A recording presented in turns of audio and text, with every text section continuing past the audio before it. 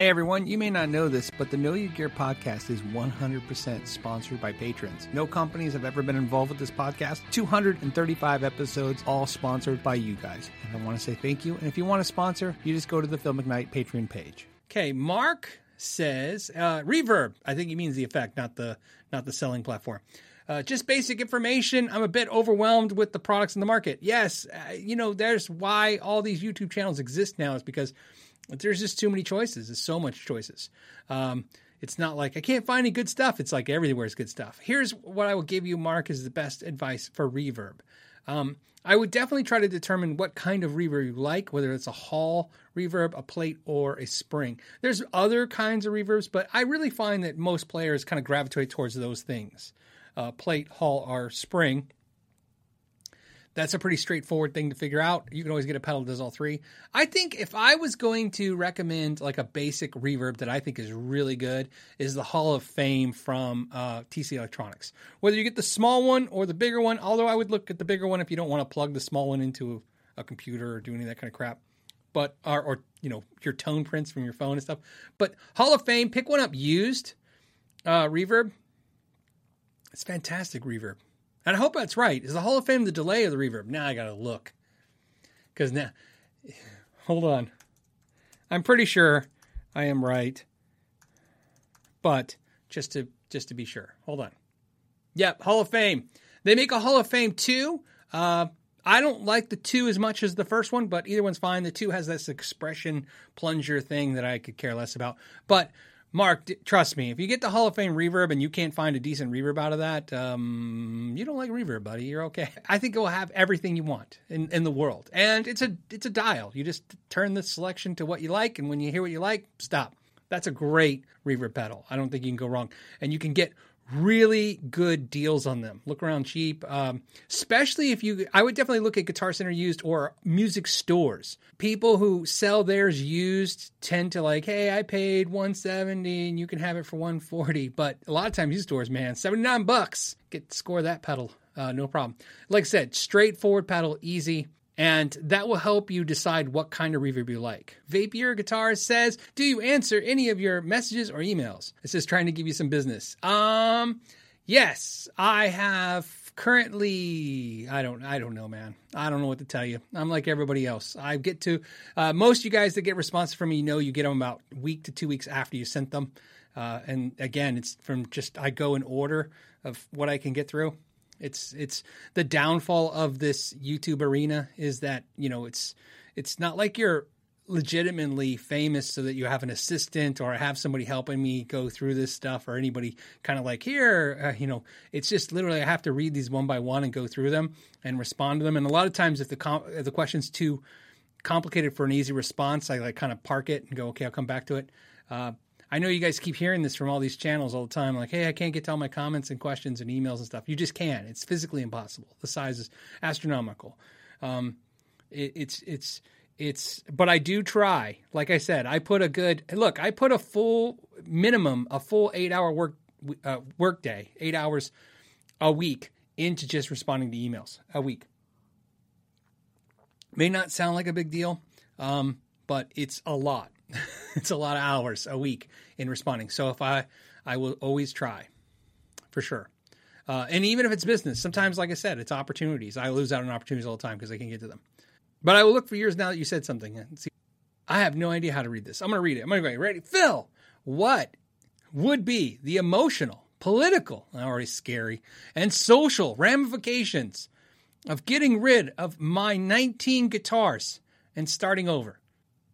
I don't know. Your guitar's political? Okay, ready. 6 years ago, I owned 3 guitars. Okay, I blame KYG.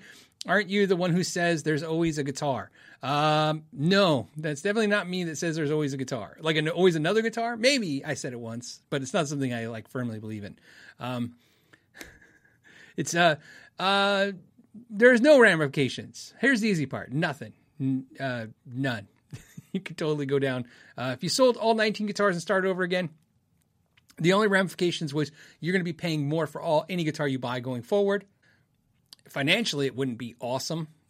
would be expensive. And if you buy any of those guitars again, that would suck. But no, it's a question that comes up all the time about getting rid of, hey, I'm going to get rid of all my stuff and start over. It's up to you guys. It's up to you to do that stuff. I find it depends on how you think of this stuff. How I think of this stuff is, like I said over and over again, I do not literally go, okay, every day I play something different. I'm not looking for things for different sounds. Like I told you guys this before, my YouTube channel, and I always say this over and over again, my YouTube channel creates an environment that wouldn't exist without it. In other words, there's a lot of things that I show you guys or I have and I use all the time that essentially, if I stop making demonstration review videos tomorrow, that stuff would all be gone the day after. Like there's no reason to have it laying around or have it at all. And then I would go back to what my core, like what I use all the time for guitars, amps, and pedals, what I use. That being said, I don't really use a whole lot of products like, oh, this is my this tone, this is my that tone. In other words, I don't like have this amp's really for metal and this amp's really for blues. I really have this is the amp I use, and then one day I plug into it and it just doesn't do anything for me, so then I switch to a different amp and then I'm in a mood. So I'm always in a favorites category. I always have an amp or a guitar or a pedal that's my favorite. It could be daily, it could be weekly, monthly, yearly, but there's turns. Like a lot of you guys keep pointing out that I keep playing the SG, which I have next to me right here, this SG. Yeah, I keep playing it. Why? I don't know. You guys is it magic? Is it great? I don't know. I just started playing it and then watching a couple months or weeks or days or whatever. You guys won't see it for months or days or years, and I'll be on to something else. I'll play something else. But it's not always something new. Sometimes it's just something old. I just grab it and start playing it. So I don't think there's any ramifications to getting rid of stuff. I get rid of stuff all the time. I very rarely come to, any kind of negative of that, other than, like I said, never get rid of anything you think you might buy again, because it will cost you more the second time. Mike from Oregon says, Phil, with 6,000 question marks in front of it, what's your opinion on the Engel Iron Ball worth $700 used? They were getting like 6 for those. Now they're up to 7. That makes sense. I have the Iron Ball SE, which I did a video, which is basically the same amp, just the Iron Ball SE has all the super duper like delays and reverbs and all that stuff. And it's a legit amp. Like I said, I would definitely put that amp against anything in the market for how it sounds and does, what it does. So yeah, $700 used. Sure. It's made in Germany. It's built really well. It's got a good clean channel. It's got a good gain channel. I like it. I like it a lot. Next question is, can I still get a guitar stand? Are you talking about the KYG stands? I assume you cannot. We had 100 limited edition stands. Whoops. I think I never got the official number. I asked my wife. I think they actually ended up making, I want to say 107, but I think she told me there was actually 102 made. So I say there's 100 limited edition ones, but obviously one was a prototype. That would be the 101. And then I sent 2 out promotionally. And so we didn't want to count that against the numbers. So they're done now. We're not going to do that again anytime soon that I know of. However, you can still buy those zither stands. They just won't have the Know Your Gear logo. We have talked, my wife and I, not with zither, about doing a non-limited edition stand with a different kind of logo and make that available to you guys. But I don't know. Like I said, I know it sounds crazy, but it's like more stuff to do all the time. Next question is, hey, you never talk about MIDI guitar. What's your views? I've tried it years ago. Very cool. MIDI guitar is that thing that reminds me that I'm dumb. MIDI guitar, I throw that up there with the Axe-Fx system where I'm like, very cool. Dumb is probably not even fair. Not even to me, it's not fair. Here's what I want to say. What is it? What is it? I want to say OCD, but that's not what it is. What do you call it? ADD. That's what those products remind me, like, are make me think maybe I have ADD. Maybe I'm undiagnosed ADD. Undiagnosed. Maybe I'm like, because I sit down with that stuff and sometimes I'm like, I don't know. This is too much. But I like MIDI as a concept. I just don't have the attention span for it. I've used different ones and I love what you can do with it. Again, to me, this is all like a tool and all these tools, and there's a ton of uses for them. I think for MIDI, to me, that's what I liked about the Line 6 Variax guitar, and the idea that it's kind of the very easy version of that, MIDI concept, but it doesn't have all the features. Trust me, if I could get into MIDI, I would definitely get like one of the Godans that have the multi-act with the MIDI and do all kinds of cool stuff. I have well intentions. I think, this is also something to point out. I have bought too many of those kind of products in the past. Like I said, I'll use the Axe-Fx as a perfect example. I had an Axe-Fx here at the house for 7 months, maybe a little longer. It was sent to me, and I had well intentions. I sat with it, and I did this stuff with it, and then then I did some more, you know what I mean? And then basically over time, I realized like, oh, it's been 5 months, and I really should use that. And then eventually I'm like, okay. And then like, so what'd you think? And I'm like, oh, it has to go back. So same thing with MIDI. It's just not, it doesn't grab it. I don't have any desire to do it. So I'm just too straightforward. Like 2 knobs is enough knobs. So there you go. But I say that, I don't know why I'm just going to say this, but it makes sense to me to say it right now, just so I don't have vein. If I was a successful musician of some sort and I had like a person that I said, hey, program that up, that's what I would do. So yeah, then I would have MIDI and Axe-Fx and all kinds of cool things. I'd be like, yes, program that stuff up. This is what I want. Sometimes I see videos. That's what made me think of this. Sometimes I see videos of these guitar players and they're like, I don't know, my tech does that. And I'm like, oh yeah, that's what I would do. I would just have somebody do it. I'm trying to understand the question. Phil, are there as many Magic amps as there are Magic guitars? I take that question or that subject as, sometimes guitars are referred to as Magic because they have something like special. They feel like the tone, the way they play something about them is different, exciting than another one just like it. Strats are notorious for this, and the idea that this Strat sings a different way than other Strats. You know what I mean? The notes kind of come out of it a lot differently and kind of fuller, better. Sure, amps are like that too. I would take it further and say there's tubes like that. In other words, I've had this experience very few times in my life, but I have had it where I had an amp, I loved it, years and years go by, blow a tube, usually a power tube. Preamp tubes, not as much. I don't think I've ever actually had that problem, but I had it happen with an amp with power tubes. In that case, the power tubes had to be removed, new ones biased. The amp never felt and sounded the same. Now, it could be because I had a little gap in time and then I got it back and maybe, I don't know, maybe something changed, but it just never felt the same. Which is why it's actually happened to me twice in my life, so you know. And so to the point where if one of my amps that I love now blew some tubes and I had to take it in for service, I would probably already be prepared to sell it once I get it back. This one was a good question I grabbed. It says, is there a better way to support a company through their... Is it better to support a company through their own website or buy through Sweetwater, Chicago Music Exchange, eBay, so on, through dealer networks? This question I like because this really comes down to companies are now selling direct to us. So the question is it better to buy direct from them or buy from the dealers? In my personal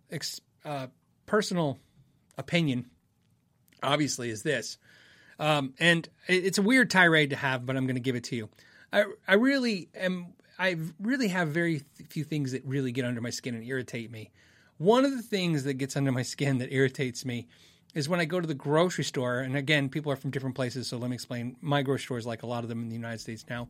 I go to the grocery store, and you go to check out, and they have self-checkout. Self-checkout irritates me.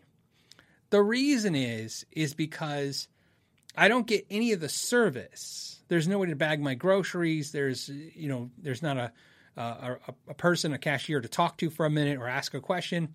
There's no service. And I have to pay the same amount. It irritates me. It irritates me sitting in the self-checkout when I'm standing there. In fact, I always get a little, not grumpy, but you can tell I have some kind of chip on my shoulder. And the reason is because I'm sitting there, sometimes, you're forced, at like Target's good for this. You go and they've shut down all the registers and now you just do self-checkout. And my irritation comes from basically a couple things. First, why am I helping them put a person out of work when they're not even giving me anything for it? First of all, I don't like the idea of putting anybody out of work or hurting anyone's livelihood. That's the first thing that irritates me. But the second thing is I'm doing this without any benefit to the customer. In other words, there's no cost savings to me.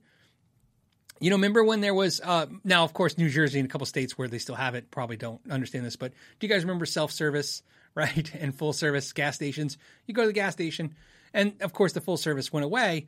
However, in this case, I'm like, that's how I look at the grocery store. I would pay. I'm serious. I honestly, God, I would pay. If they charged me, you know, a couple bucks or a little bit more for my groceries to go through the non-self-checkout, I would do it. Some of you guys wouldn't. So you'll be in the self-checkout. That's fine. Why does it all connect about, I'm talking about with direct sales to customers? Exactly that. If the manufacturer wants to sell direct to me, that's great. But why do I have to pay the same price as a retailer, even though the retailer is supposed to give added value, which is services? A lot of times, a lot of you experience this. Fender is probably, to me, the biggest culprit to talk about. Their customer service for their website is not great. And some of you guys are going to say things like, that's fine. You're going to say things like, no, I bought online direct from Fender and it was great. Well, I've also done it. Friends of mine have done it. And ultimately, either your best experience is they shipped it, it showed up, and there was no issues. But as soon as you have an issue, talking to them, it's not like they're difficult by nature. It's not like they're hard to deal with or they have attitudes. They're just not set up for it. So refunds take forever. Exchanges take a long time. Issues are hard to deal with because they're not really conditioned and set up that way. So what I'm pointing out to you is it better is it better for who is the question? It's better for the manufacturer to buy direct because they get to keep 30 to 40% margin in their pocket. However, my question is, what do I, as the consumer, get for that? I get to help put the mom and pop out of business. Again, back to the cashier thing. Great, I'm self-checking out. I don't get any benefit from it. I'm just hurting this other person financially. I'm not getting the service. And I'm not supporting my local economy. Chicago Music Exchange example, if you live in Chicago, right? I don't know what's Sweetwater. Hey, if you live in Indiana, helping your economy. So the question I like about this is, I think it's an honest question that says, hey, you know, is it better to support them by giving them the margin? It is. But what I want to tell you on this question is, although that's a great question, here's another question to add to that. But what's good for you, the consumer? I think, like I said, I remember about a year and a half ago, I talked about on the podcast Behringer, and Behringer made the decision to cut off all the mom and pop stores, all the dealers, which they did, and sell direct and only allow 4 key partners, which ended up being AliExpress, Amazon, Tolman, and Sweetwater. There might be another one in there. I don't know, but those are the 4 that I think I remember. And I said, they also decided to drop the prices about 10% across the board. Again, giving us the value of, okay, we're not going to have a middleman, so to speak, but we're going to cut you in on the deal. There is a benefit to us in that we get a discount. There's also a lack of a benefit in the idea that now your local mom and pop store or your local business, you can't buy Behringer there and support your local economy. So there is a double-edged sword here that we have to consider. And again, I'm not here to villainize an idea. It's really just discuss the idea, okay? I don't have the answers, but I do know that we should be talking about this. So the $1 million question really comes down to is what's good for the consumer is usually good for the business, in my opinion. That's just my opinion. So if it's good for you, then maybe you should go to that. But a lot of these ideas are not good for you. Like I said, buying direct from the manufacturer. And so you know, like I said, I like to be very upfront. I do a lot of consulting for a lot of companies, and I tell them the exact opposite of what I'm telling you. I tell them to do direct. In fact, I've pushed as many companies when I've talked to them to going direct as possible. Why? Because I'm being paid to help them, and it does help them. That's why I tell them. Here, I'm sponsored by the patrons and you guys. So you're asking me what's good for you. I think what's good for you is to not buy direct from the manufacturers. It sounds like a conflict because it is, but it's honest. It's an honest answer. So I would buy from my local businesses or businesses I trust first, especially if I'm not having to pay extra. There's added value that's just given to you there. That's just my opinion on that. I did a video, if you guys recall, it pissed Fender off on an epic level. And one of the main reasons I decided I did not want to have a store and a YouTube channel at the same time, which is when I did a video called, I don't know, it's still up. I forget what the actual title, apologize. I have 800 videos now. The video was basically, I bought a guitar direct from Fender and I bought a guitar from Sweetwater and I compared them. Okay. And, in this particular situation, as you guys know, the Sweetwater guitar performed better. Same guitar, bought them. The Sweetwater guitar was better. Why? Because they looked like they checked it. The Fender guitar did not get checked. Obviously, it pissed Fender off because if you guys don't know this, the video was taken down. Fender asked me to take the video down. A representative from Fender asked me to take down the video. And I did what I would probably do now, as I said, yeah, I'm not going to do that. However, it was presented to me that as a dealer, I was contractually obligated to do that. So I did. And then... We'll be right back. You still loading them and heating them up with all your single shit you've been dropping. You feel me? Loading them up on. It only takes structure. And just paying attention to the climate of the game. Yeah. Know what I mean? So do your homies got a role in your little, Yeah, we all artists over here, man. I'm trying to get them on there. Yeah. Look. We all artists, man. You feel me? We gonna have this like, bro, me and my man Kai, we be like, I don't know, we play with this shit right now. I ain't gonna lie, we play with this shit right now for I ain't gonna lie. Don't play with it. No. Take that shit serious. Stop going to my store. It literally happened that fast. Then I think probably if you guys follow the timeline, like right after that, it was like, hey, I'm not doing my store anymore. I'm just doing YouTube. So back to this thing. And that was the discussion then as well. What did Sweetwater give me for the same price? They gave me added value of their customer service. They gave me some free candy. It sounds stupid, but it's not, because again, it's added value. So Chris says, hey, I remember that video. Yeah, what's funny is that video was going viral. That video probably would have done 1 million views. It was going viral when they had me take it down. And then it went back up, and I don't know if it did really well after that. I just remember my wife told me this. This is recently. My wife told me that's the most pissed off she's ever seen me probably in my life. I remember when Fender called me, I was at a parent-teacher conference at my daughter's school. And I remember screaming, I'm not exaggerating, in the hallway of my daughter's school that I was at my daughter's school at a parent-teacher conference, and they're on my time, and why are they calling me my YouTube video? Because my YouTube videos weren't connected to my store, as you guys know. I had a store. I was making YouTube videos. In my mind, they were separate. They weren't like the other channels that have, YouTube videos in their stores. I was doing it separate. And I remember just being so freaking pissed to the point where I wouldn't talk about it for years. So now I just talked about it again. So it's all therapy for me too. But anyways, back to the importance of this is buying direct. Sure, why not? But if you can buy and support your local economies or other businesses for the same price and get added value, I do that. Terrell says, I love Fender guitars. I do not love the company. Yeah, here's the problem. Fender, when I say Fender, I'll be very clear. It was people at Fender. Businesses are people. Those people, well, I can tell you right now, one of them in particular doesn't work at Fender anymore. I didn't have anything to do with that, of course, but they don't work there anymore. So maybe in today's regime of Fender, that I wouldn't get any grief. Who knows? I don't know. I just know they were pissed then. Even though when I started making videos back in like 2016 and stuff, and 2017 was when I kind of really pushed on it. 2016, 2017. Although YouTube had been around since what? 2000? When did it come out? 2008? Something like that. I mean, it had been around for almost 10 years. But our industry was like, what's YouTube?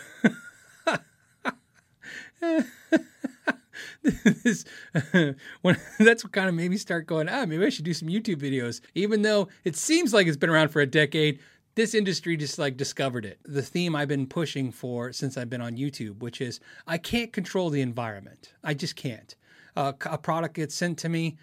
It's defective. It's not defective. I can only tell you what I see. If I buy a product, I can only tell you about my experience. You can only really share experiences. The whole point of YouTube or this social media market, this live show every week, is to talk and share experiences. You know what I mean? And so when I have an experience, I just share that experience.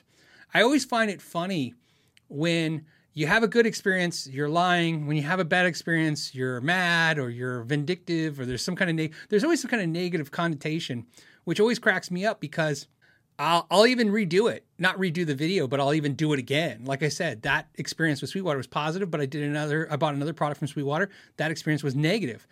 Somebody points out, why are you being negative to Sweetwater on the next video? I'm like, well, I wasn't. I was just, this was this experience. I'm just going to share the one experience with you guys that I had.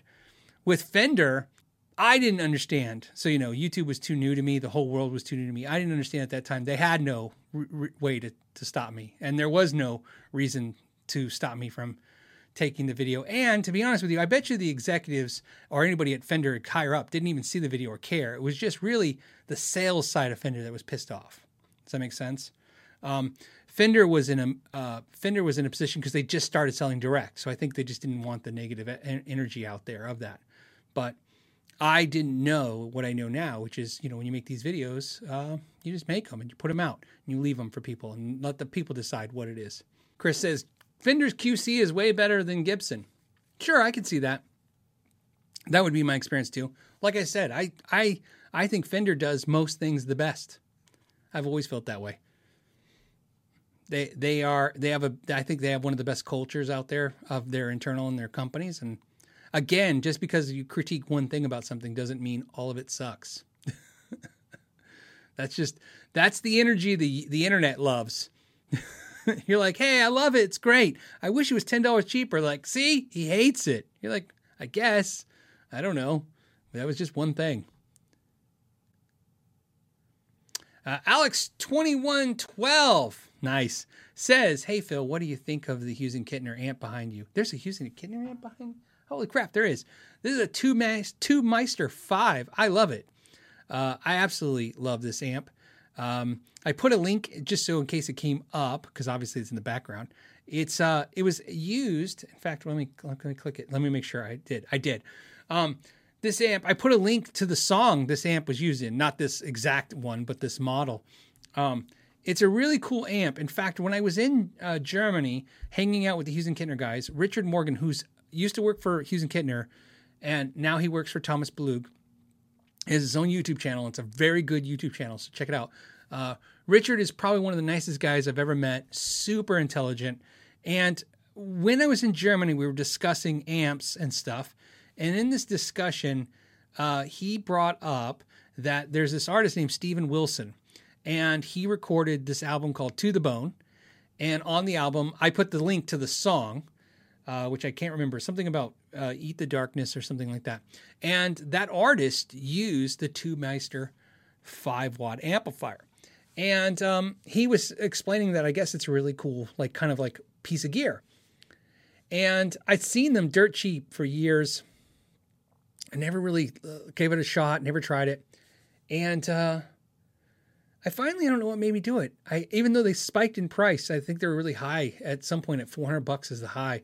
They spiked in price and I decided for some reason to buy one. And I got it. And it's a really cool amp. It's not like the other two Meisters, okay? And I've had this experience before. You've heard me talk about the Blackstar 1-watt amp and how much I like that way more than the Blackstar 5 and the 20-watt amp. It's like its own little thing, even though it's part of the same series. I feel this way about the Two Meister. I think the Two Meister 18, the 40, they're great amps. This is its own thing. Yeah, Kevin's like, Steven Wilson is not just an artist. I know, he was in Porcupine Tree, right? Anyways, the importance of this is, Porcupine Tree, right? That's what I thought I understood. So, yeah, he is awesome. A lot of you guys are like, I know, I'm just trying to get to the point of the amp. The artist, of course, is fantastic, but the point is that this amp is a 2-channel amp, but it shares the EQ and the gain and the volume. And in the back, it has the Redbox DI. And it also has a button in the back that lets you kind of put a load against it so you have no sound. And, you know what? I can show you guys. How about this? Oops, I turned off my mic. Let me do this real quick. Let me show you. Let me find a pic. What I use it for. And this is why I like it.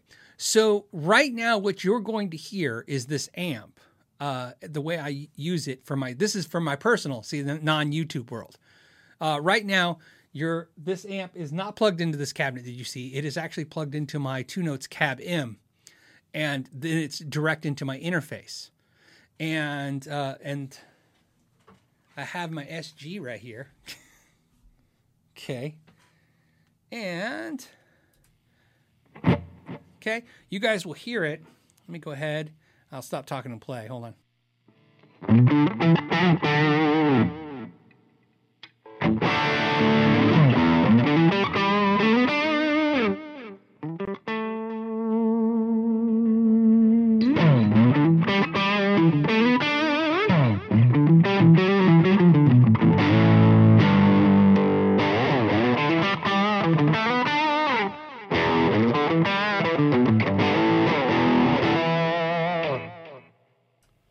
Okay, so what you're hearing is that amp plugged right into the Cab M, and that's it.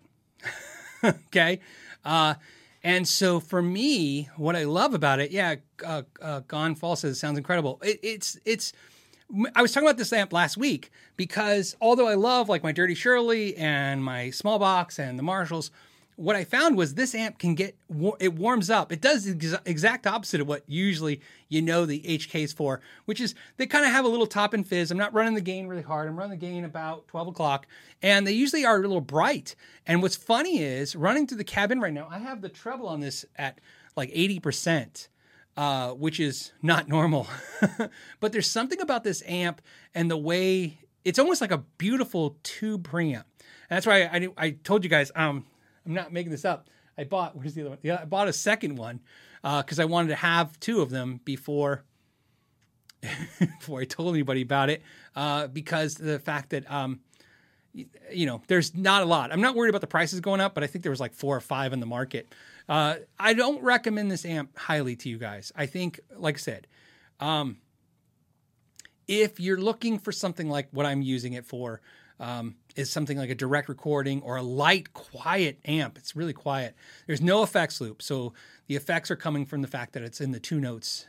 But man, it's a cool amp. I really, really, really dig it. And I have a lot of fun. And I really wish I bought one when they were $250. That would be my best advice to you guys. If you ever walk in a music store and you see one of those dirt cheap and you think you might use it for direct recording, I think it's cool. It's probably my favorite direct recording amp I've ever used. Steven wants to know, is the SG neck heavy? It is a little neck heavy. I have a couple SGs. This one is the most neck heavy of the 3 that I own. This one has the Grover tuners, and that's pretty much why.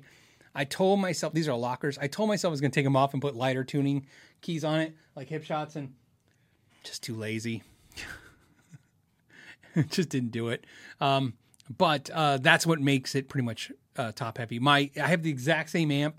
I have the exact same SG in a different color, and it has Kluson keys, and it's not top heavy, even though it's almost exactly the same weight. Brown Fox says, direct recording amps, ? Why not use plugins at that point? I have plugins, but let me tell you, it's not about the sound. I can use plugins all day long. There's something about the way a note hangs around. It's really tough for me to the point where trying to say it best. To the point where if your amp, I've learned a couple things about amps over the years trying so many amps. When an amp is really good, it's really good. Doesn't need reverb. When an amp really sustains and it has a lot of just not volume, but just when it has that kind of tone and magic, doesn't need delay. Now I was running delay on this and stuff, but I don't need to. Like I said, it's just the way it kind of feels. It just feels different, and it sounds and that makes me play a little different. So before I was using this, what I was doing was plugins, but what I was doing was I was hearing one thing. So in other words, I recorded this way for years. I hear the real amp, and then I run a line in, and then plugins are what the recording would hear. You know what I mean? And I would kind of go, okay, that's how I'm going to record this for this song. I'm going to make the plugins the tone, and then I'll have the real amp in the room. Because keep in mind, even though, like I said, this is direct recorded right now, you were hearing a direct recording. I was hearing the real amp. That's why I needed to. That's why I muted my internal mic that you see right here, because otherwise you would actually hear. So This is what I hear, which is different. You're going to hear a lot of string noise because the guitar is very close to the mic. Versus this.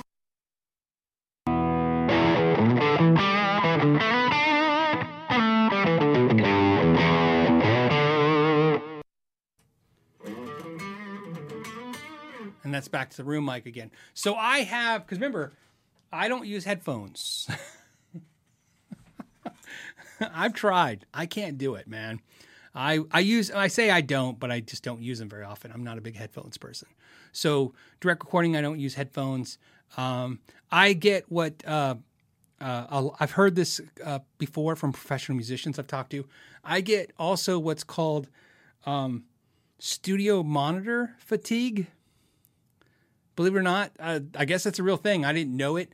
I was talking one day to a professional sound engineer, producer, and they were saying, well, when you play, do you ever, when you're playing direct and stuff, do you use the monitors? And I'm like, yeah, I do. But over time, and I was explaining what I hear that I have a problem with, and they said, oh, yeah, you get fatigue from the monitor sometimes. And they were saying that you can pick better monitors and do all kinds of things like that. I currently have like 3 different sets of monitors right now I'm testing and going through, but I'm still having about the same problem, which is I get a good sound, and then like I said, it just over time it kind of wears on me. You know what I mean? So I like to have, I'm going to keep saying, you know what I mean? You know what I mean? You know what I mean? I like to have an actual speaker in the room. So, yeah. And like I said, it's fun. I'm having fun with it. And then Gon says, solid state amps, I'm sure, have less feeling in the tone, good tone, less feeling. This could be true. I found, like I said, I really, really believe this. I believe that, some stuff just speaks to you and it just works with you in a certain way. And sometimes there's solid state amps I like better than tube amps. There's tube amps I like better than solid state amps. You know what I mean? It just depends. It's really tricky. But yes, generally speaking, tube amps have a different feel to them in the way that, you react to it. They sound more compressed to me than solid state amps. And some people describe it differently than that. But I say compressed because I think a compression is sustain. Again, tube amps to me just have a lot of, like, the note hangs around. And I've done videos over the years about sustain and things that do sustain. And I always love the comments like, who wants sustain? And I'm like, I don't know. Me. I do not shred. I do not play fast. I like to play notes or chords. And I like those notes and chords to hang around to the, as long as they can. So let's go to howdy there, Phil. Howdy there, Phil. Happy Friday. What riff or lick makes my hair, he means my hair, which I don't have hair, so we don't have to worry about that, stand up all on my arms? Well, good for you for pointing that out. I still have those. Gary Moore does it for me. Frank Marino, 2. Thanks. Have a good show. Who does it for me? What riff does it for me? It might be I'm All Right. Neil Zaza. It's either I'm All Right or Light Worker. Here's what I can tell you. If you listen to both those songs, one of them will pop out at you as being the one. It always reminded me of this kind of same thing as Cliffs of Dover. You hear it and you go, oh man, that just sounds so cool. Why it kind of speaks to me that way is not because it's such a great riff. There's so many songs great songs that have such great riffs, but it's a riff that I can't imagine even, I learned to play as best I could. And even playing it, I think, how would you think this up? This just sounds like one of those things like, I don't know how you come up with something like that. It was so cool. Matthew says, when installing humbuckers, do I prefer the steel braided 1 lead wire or the more modern 4 lead wire? What about when making your own pickups? When I started doing the humbuckers, I was using the braided wire pickups because I don't usually coil split the bridge pickup. That was logical for me. And then if a customer requested a 4 lead wire on the neck pickup, I would do that. I slowly gave in to, like everybody who makes anything for customers, I gave in to the customers, which is the smart thing to do, and started making 4 lead wires for everything for all humbuckers.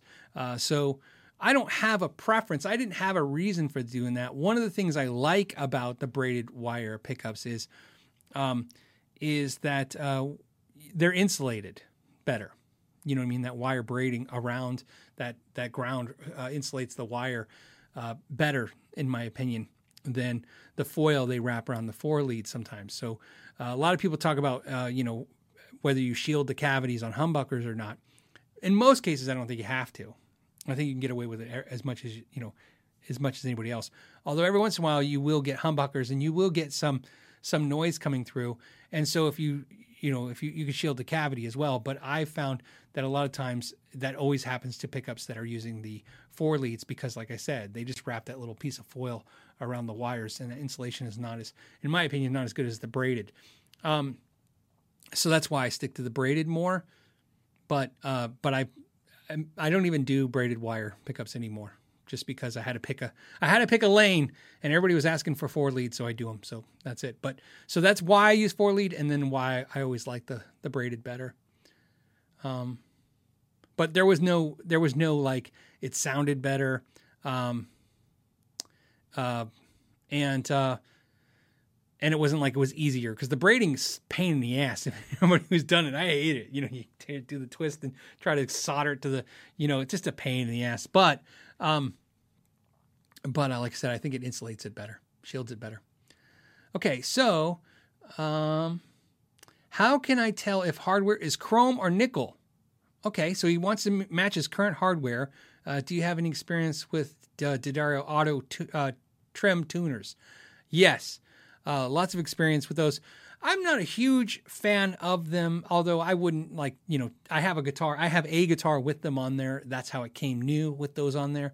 I fine by that, but I didn't find it to be a miracle by any means. I didn't go like, oh, every guitar needs these now. They're very cool. If you need locking tuners, I would put them up there in the top 10 locking tuners to add to your guitars, but there's just nothing about them that makes me want to put them on all my guitars. And there's nothing that makes me want to take them off my guitars. That being said, your chrome versus nickel. Well, I could just tell you, obviously the chrome is brighter than the nickel. But one thing I can tell you that helps is it's easy to find chrome. So this is what I would do. And I'm just pulling this out of my head. I would find something is chrome. I'm like looking around my room. I mean, there's tons of things that you can find, like that's chrome for sure. Like find something is chrome, and then just hold that against your hardware, and the nickel will be obviously a little darker. Nickel hardware tends to have a not the glassy mirror sheen that chrome does. I mean, I prefer nickel to chrome, but I agree with you. When people mix it up, it really pops. I can't stand it. It just seems out of whack to me that, one's like a mirror and then one's just this, not that shiny look.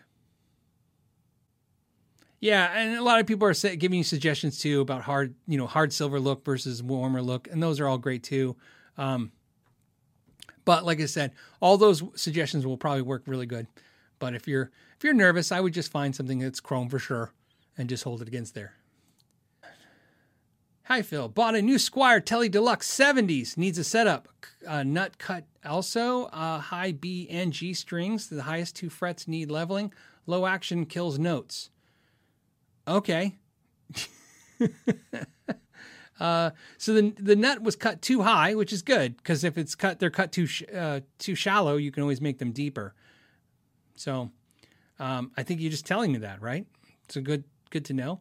Ibanez Prestige Boy, who doesn't like Ibanez's and only likes Jackson, says, best way to fix high fret without a file, only sandpaper.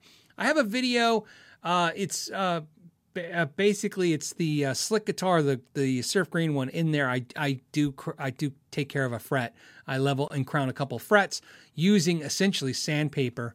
What I would do is watch that video or any other videos on that issue. And what I would use, if I didn't have any files or anything and I wanted to take a fret down, what I would do is use 400 grit sandpaper and steel wool.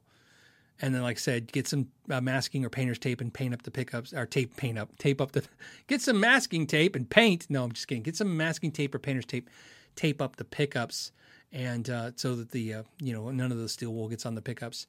That's what I would use. Super easy. And then I always love suggesting steel wool. It's my favorite thing in the world to suggest now, because whenever I suggest it, I'm going to get 10 people telling you in the comments never to use it.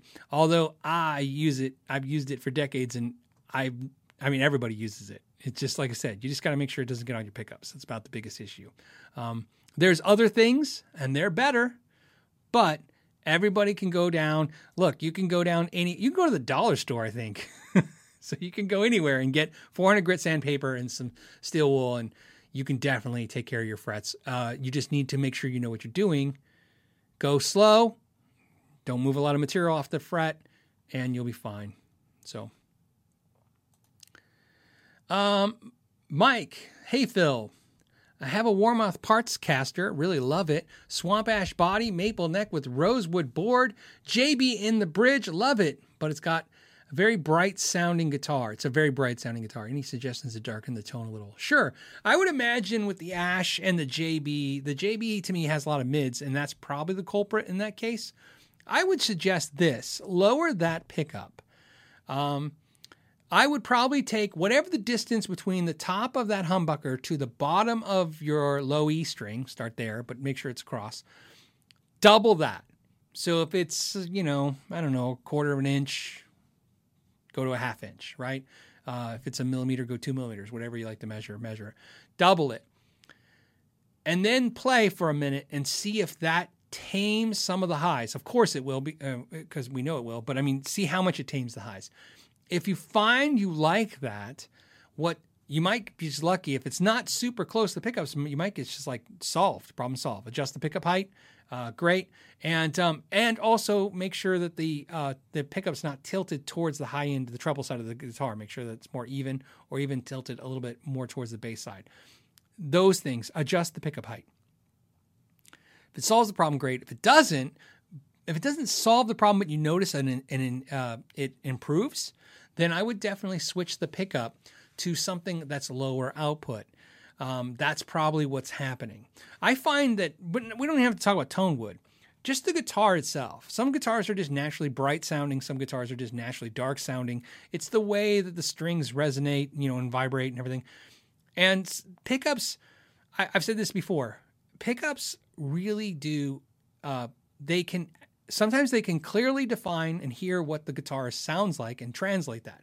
But a lot of times they just accentuate things. So if your guitar is bright, a pickup can accentuate that. If it's dark, it'll accentuate that. But a lot of times you can go the other way and get the pickups to kind of back off that. And so I would definitely see about getting a 59. That's what I would do. Seth Lover, if you're going to stay Duncan, go Seth Lover, 59 in the bridge. Do something like that. I'm sure it will have a good result if you want to stay the same brands. But that's some things you can try. See if that helps. Paul's looking for a great clean amp for home use. Princeton 68, ? That's the amp I have. It says too much bass, flubby when drive it. Yeah, well, of course. The 68 is darker and bassier and more compressed than the 65 Princeton. So if you don't like those things, definitely go towards the 65.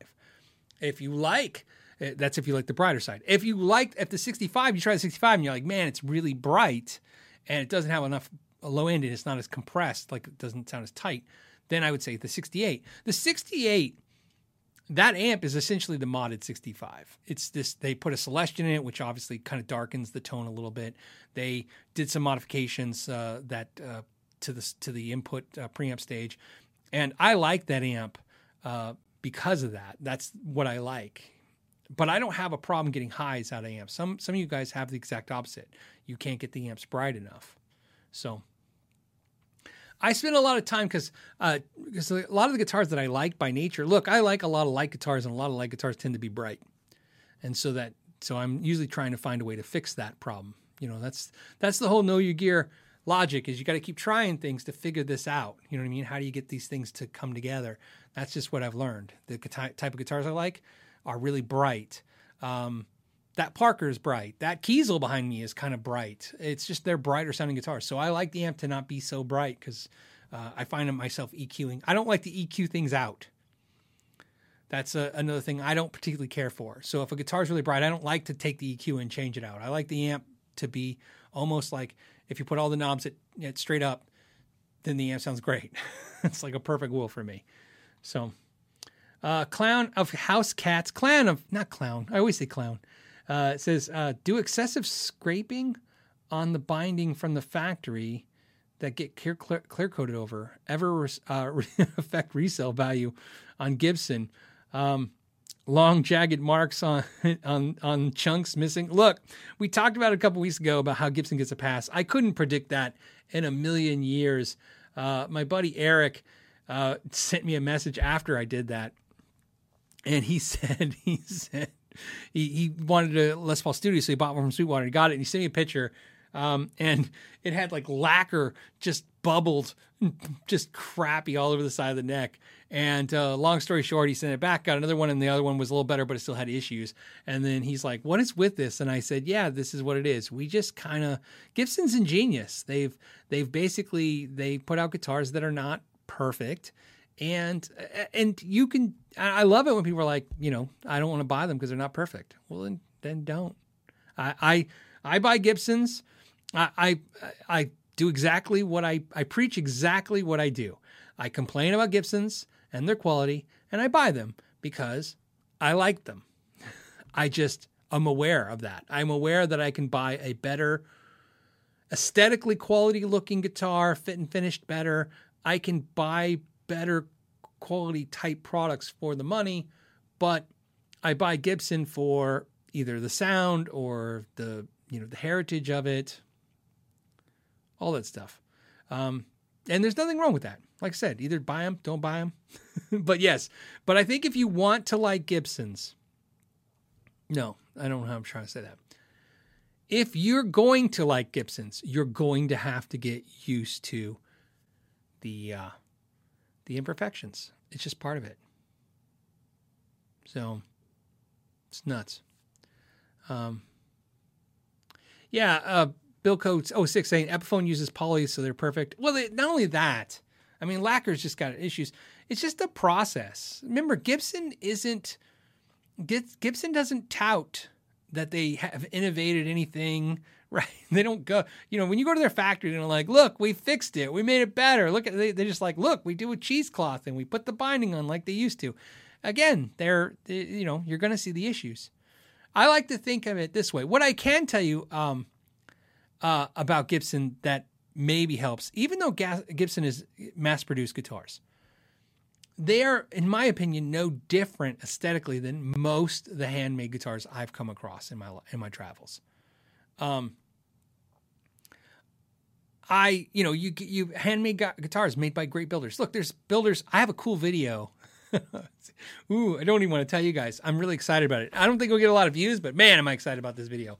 But there's a lot of hand builders out there that do a lot of guitars, and they're really cool. But they have mistakes. They make mistakes. And when I see Gibsons, I kind of see that. It's part of the thing. It's just part of it. Like I said, I will honestly tell you over and over again, and I've said it in so many videos, if you want a perfect Gibson looking, you just get an Epiphone. It looks better. It's fit and finished better.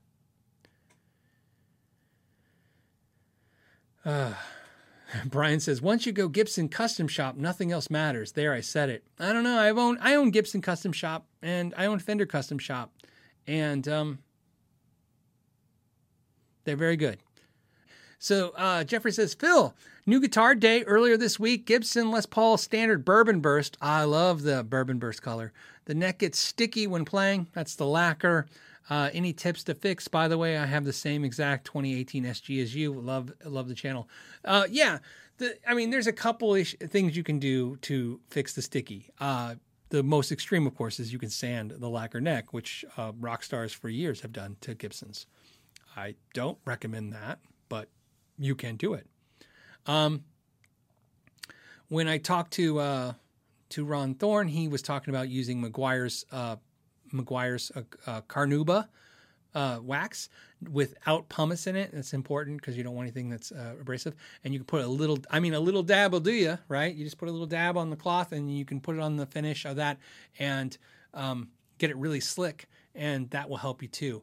The problem is it's a problem when you have a lacquer guitar, more so than anything else, polyurethane. When you have a lacquer guitar and it's getting sticky, sadly enough, what's causing it to get sticky is it's getting warm. That's what it is. Your hand is warming up the lacquer, and it gets sticky when it gets warm because it never truly hardens. So you know. And again, I'm keeping this very basic because I'm a very basic when it comes to finishes and what I know about finishes. But yeah,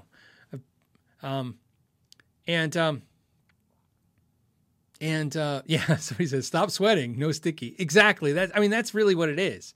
You gotta not sweat, and you gotta make sure that you not get the lacquer warm. But otherwise, you got to sand it, or you got to put something on it that's what the Carnauba, I bet you that's what it's doing more than anything else, is it's reducing the friction so that it stays a little cooler and doesn't get as sticky. That would be my guess. It's a viscosity problem. That's what your problem is. So I know it's tough. Like I said, I'm very lucky because I have very dry hands, and so I don't have a whole lot of that problem. But sometimes, when it gets warm, it gets a little sticky. But it's also your hand and how you shape it. And my hand is pushed farther away from the neck. That again, there's air to keep everything cool. Randy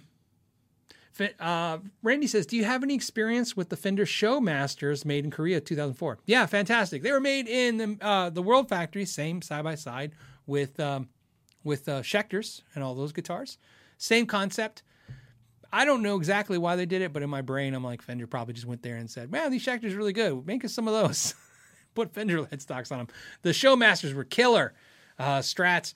Only thing I didn't like about them is the bodies are a little small and the necks were a little small, which made it really cool, but not if you're a traditional kind of Fender person. Kind of felt, like the neck was a little too tiny. But man, if you like the smaller necks, they were killing it. So fantastic guitars, especially back then for the money. Back in 2004, those guitars were like $500, $499 for those. Woo, those were the days. I don't know. They probably more than that now used. Very cool. Set neck, Seymour Duncans. Very cool guitars. I like them. Mark says, hey, my new Tom Murphy R8 is arriving tomorrow. First Les Paul ever. That's a good way to start, man. I get my first car next week. It's a Lamborghini. Anyways, any advice on amps, etc.? I have the most fun with a tone. Money, not really an issue. It's great. Here's what I can tell you. I have the R9, and like I said, there's some things to love about those Gibson guitars, and there's some things not to love. What I will tell you is they do have the mojo of tone. It is crazy to me. I've owned, many Les Pauls, but the R9s, R8s, and R7s, ROs too, right? So the R9's the 59, R8's the 58, R7's the 57, RO's the 60. There is something about the pickups that the neck thickness, the R8's going to have a really thick neck, by the way. There's just something about that guitar when you plug it into an amp, any amp, it just sounds really huge and the amp really comes alive. So what's great is you can buy whatever amp you want. Normally I'm a fond believer when people say, hey, buy an expensive amp and a less expensive guitar. I'm a fond believer of that theory, right? Buying a nicer amp and a less expensive guitar. I think that's a great logic. Use that all day long. However, like I said, with the Gibson R series, these custom shops, I will tell you that, it doesn't really matter what you plug into. Your Katana is going to sound so much better because of the fact that they're just a very big sounding guitar. A lot of tone to them. So congratulations. It's a very, very cool guitar. I have a video on my R9 coming soon. Which is my joke now on the podcast, whether you realize or not. Every video is coming soon. Says David, advice for my first electric guitar that can last a lifetime. And he says, if possible. Well, it's definitely possible. Any guitar can last you a lifetime. Between $500,000 US, maybe a Player Tele or a PRS SE Custom 24. Any thoughts? I would go with the Player Tele over the SE Custom. Well, you want a lifetime guitar? Get a Player Tele. Get a Telecaster. Unless you hate Telecasters, then that one makes sense, would it? But it doesn't sound like you do because you're mentioning one. I think if you get a made in Mexico Telecaster, you can own that guitar forever. That better than lifetime. It's going to be, it's past your lifetime. I don't care if you're 15 years old. that Tele will be around for your grandchildren. I would get the Tele. If I was going to get a first guitar, there's a lot of great guitars. Like I said, we talk about it all the time. Schecter, LTD, the PRS SE series. There's just tons of great guitars out there. However, what's great about a Strat and a Tele from Fender made in Mexico is that's one of those guitars that you can get and then you're done, right? You're either one of two things is going to happen to you. You're going to get the Tele bug, and then you're going to need another Tele, and it's going to be a more expensive one.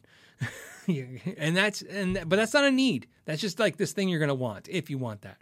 Or you're going to play that Tele and go, I like it, or I don't like it. Either way, you want something different. There's no reason to get rid of that Tele. That's what's great about a guitar like that. You just keep that. A Tele is a guitar that it's just a great guitar to have.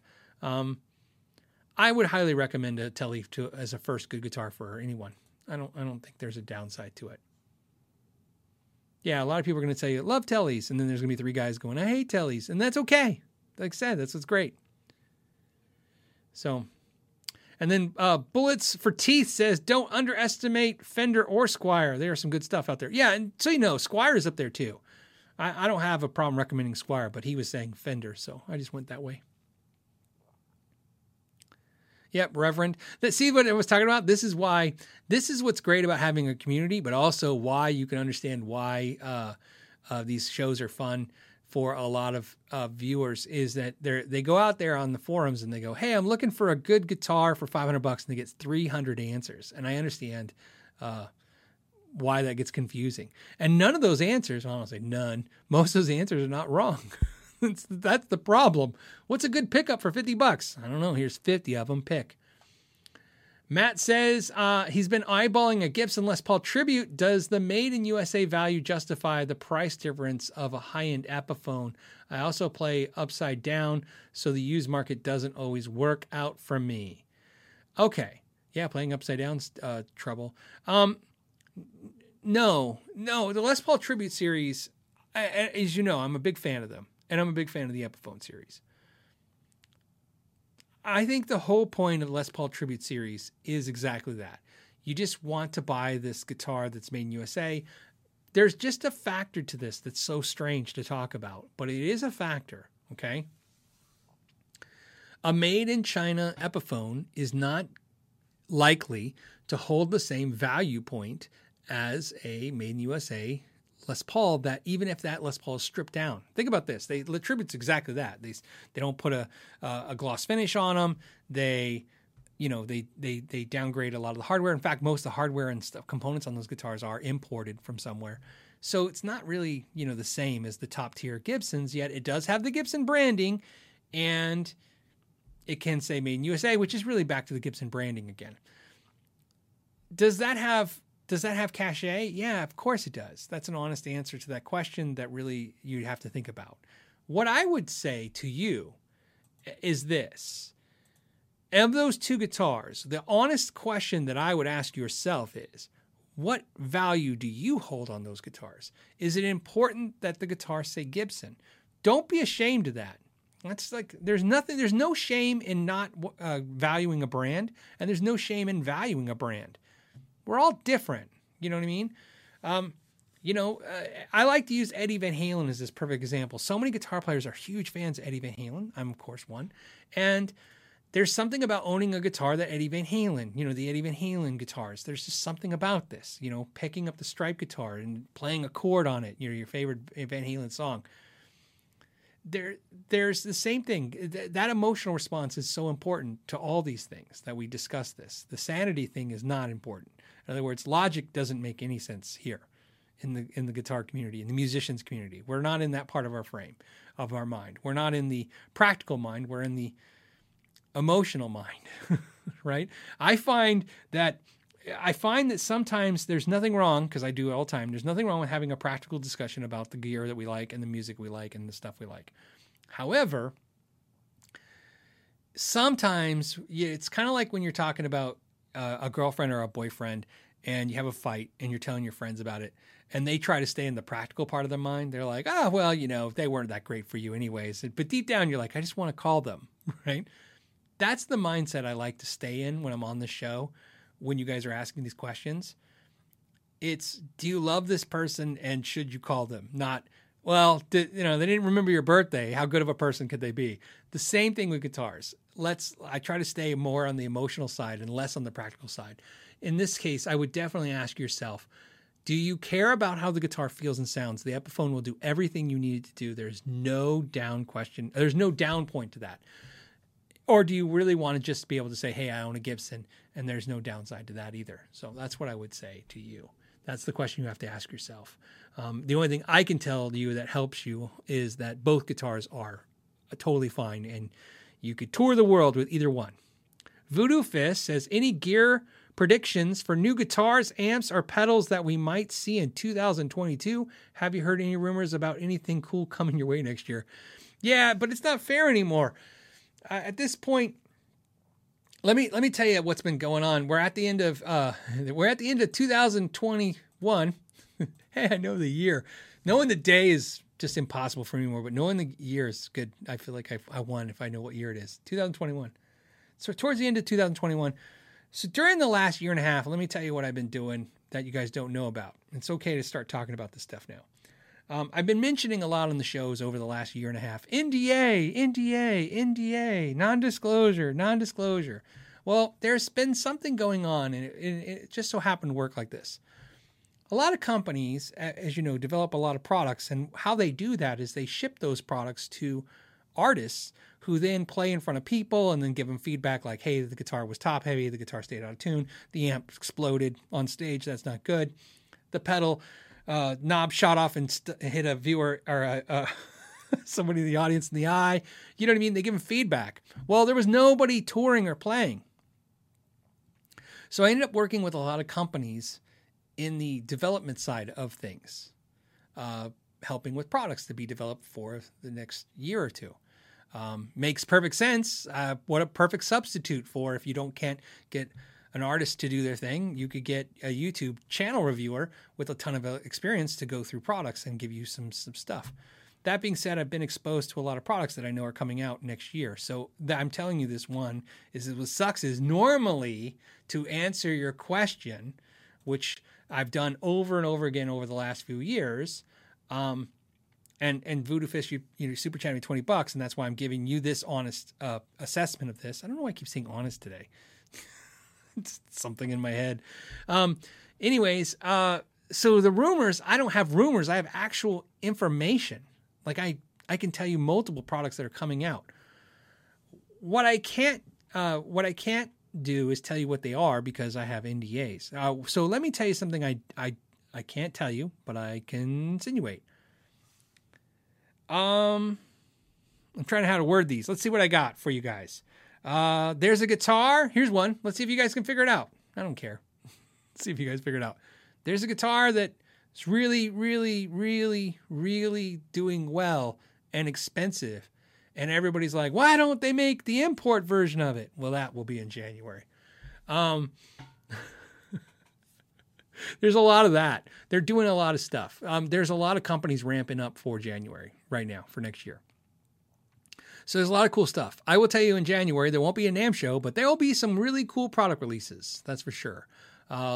Especially because you got to understand, not only is there a lot of companies that have been developing stuff that will be releasing in January, February next year, but you got to understand a lot of stuff that was supposed to be coming out over these last year and a half, 2 years, they've been holding back because they didn't have production ramped up to do these products because they've been just trying to keep production, under control of what they had already ordered. So there's a lot of new products next year. So unfortunately, all the ones I know of, which is a good amount, I've worked with in some way, so they have me locked down in some way or another, not to tell you exactly what it is. So there you go. But the good news is, Voodoo Fist, there's cool stuff coming because I've seen some of it and played some of it. And maybe accidentally let it in the background of one of my videos once. I think that happened once or twice. Like it was just in the corner of a video for a second. I was like, whoops.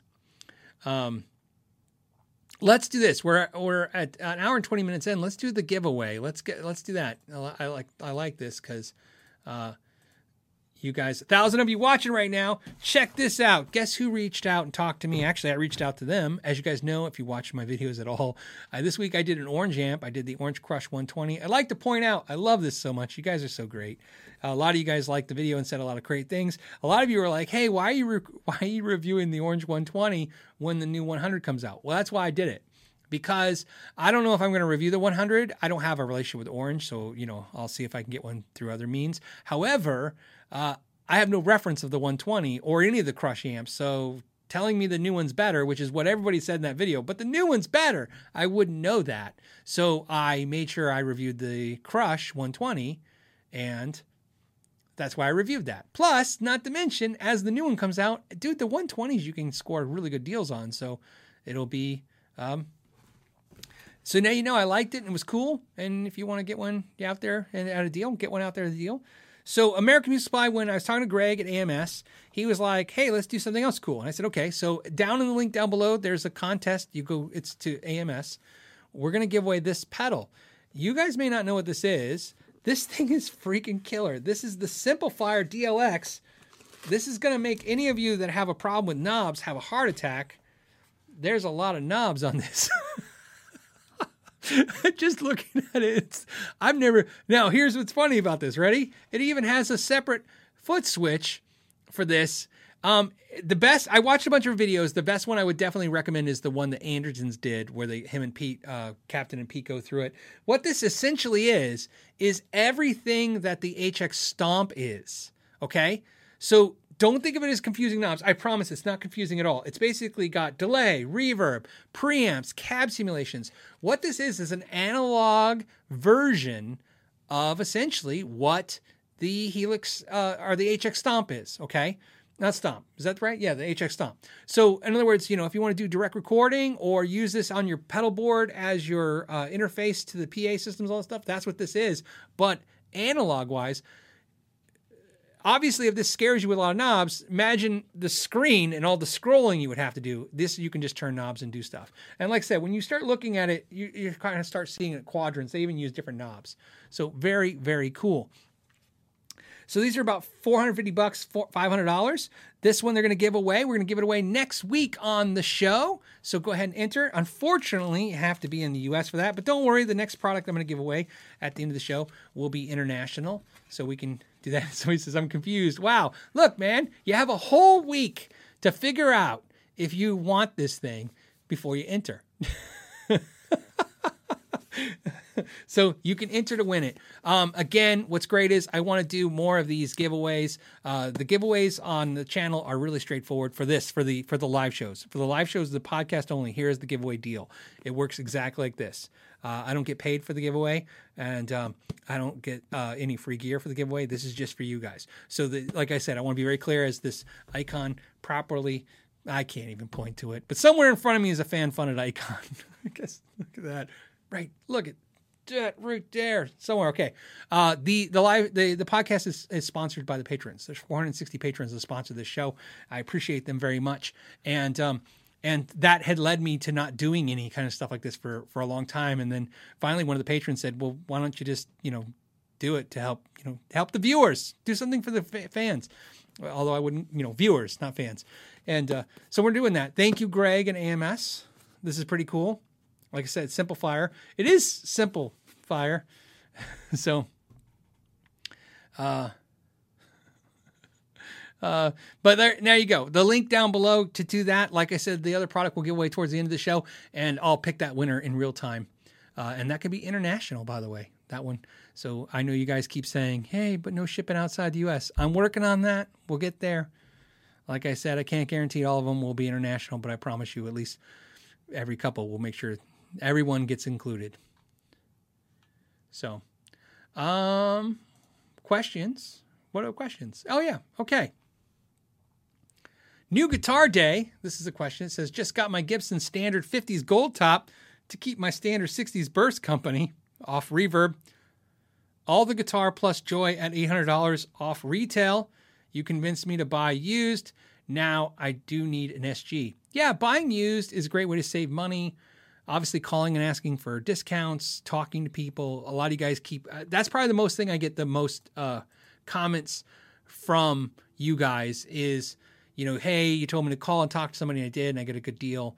And it doesn't matter who. It's not attached to any particular brand. By the way, AMS said happy to support the channel. Thank you guys. American Music Supply. What's great is exactly that, like American Music Supply. Same thing. Call and talk to somebody. Call and talk to people is the best way to do anything. It's so weird that that's the way we did everything forever. And then all of a sudden it's like email only, internet only, but definitely talk to somebody. It's always a good idea to do that.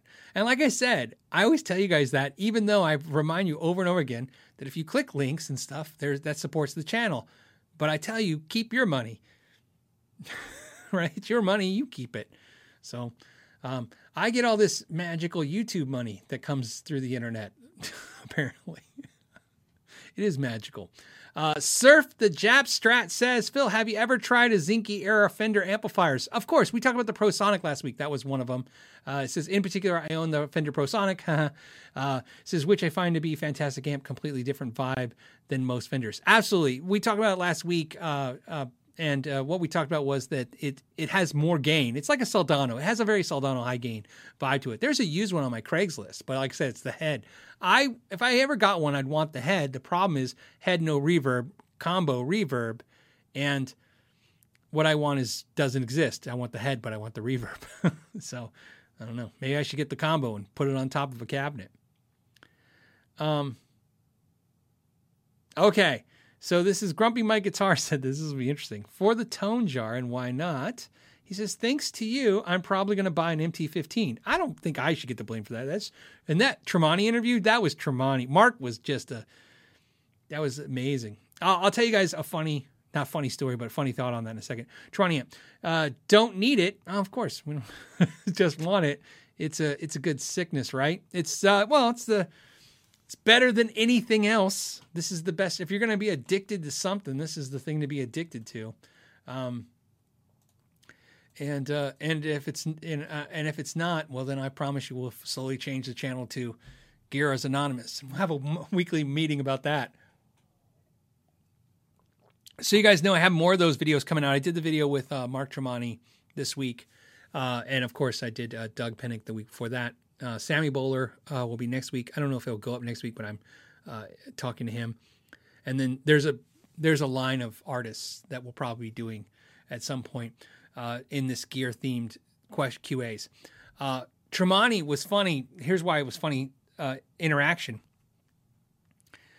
The original interview, it was edited a little bit because the original way when we connected through Zoom, as soon as we connected, he saw my Bogner and he got excited. And he's like, oh, you have a Bogner. And then we just started talking and I didn't hit record yet. And then at some point in the conversation, I'm like, oh, I got to hit record.